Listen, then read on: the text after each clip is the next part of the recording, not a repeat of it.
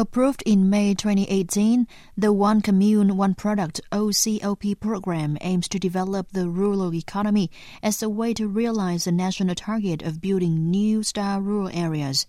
Hanoi has spent more than $11 million on the program last year and this year. The OCOP program promotes advantageous agriculture, non-agriculture, and service products in each locality based on value chain, which will be realized by private economic sectors and the collective economy.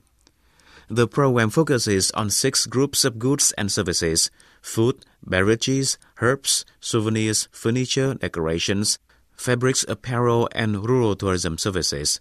OCOP products are ranked into 5 levels, of which the 5-star level is the highest, meeting international standards. Hanoi's Rural Development Sub-Department has been assigned to coordinate with localities to implement the program, the largest in Vietnam's 63 provinces and cities. Nguyễn Văn Chí, Director and Deputy Chief of Hanoi's New Style Rural Coordination Office, said, chúng tôi xác định sản phẩm ô cốp. In 2019 and 2020, we have identified which products can be used as OCOP products and evaluate their quality.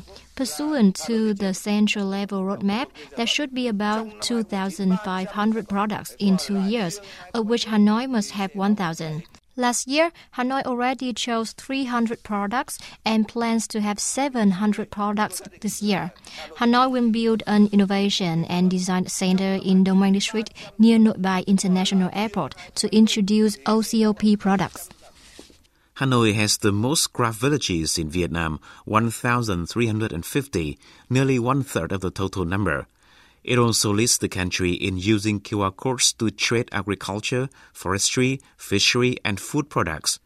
More than 5,000 products are now identified by barcode and are the foundation of Hanoi's OCOP program. Hanoi officials continue to encourage collectives and individuals to register their trademarks and run marketing campaigns. Tạ Văn Tường, Deputy Director of the Municipal Department of Agriculture and Rural Development, said, The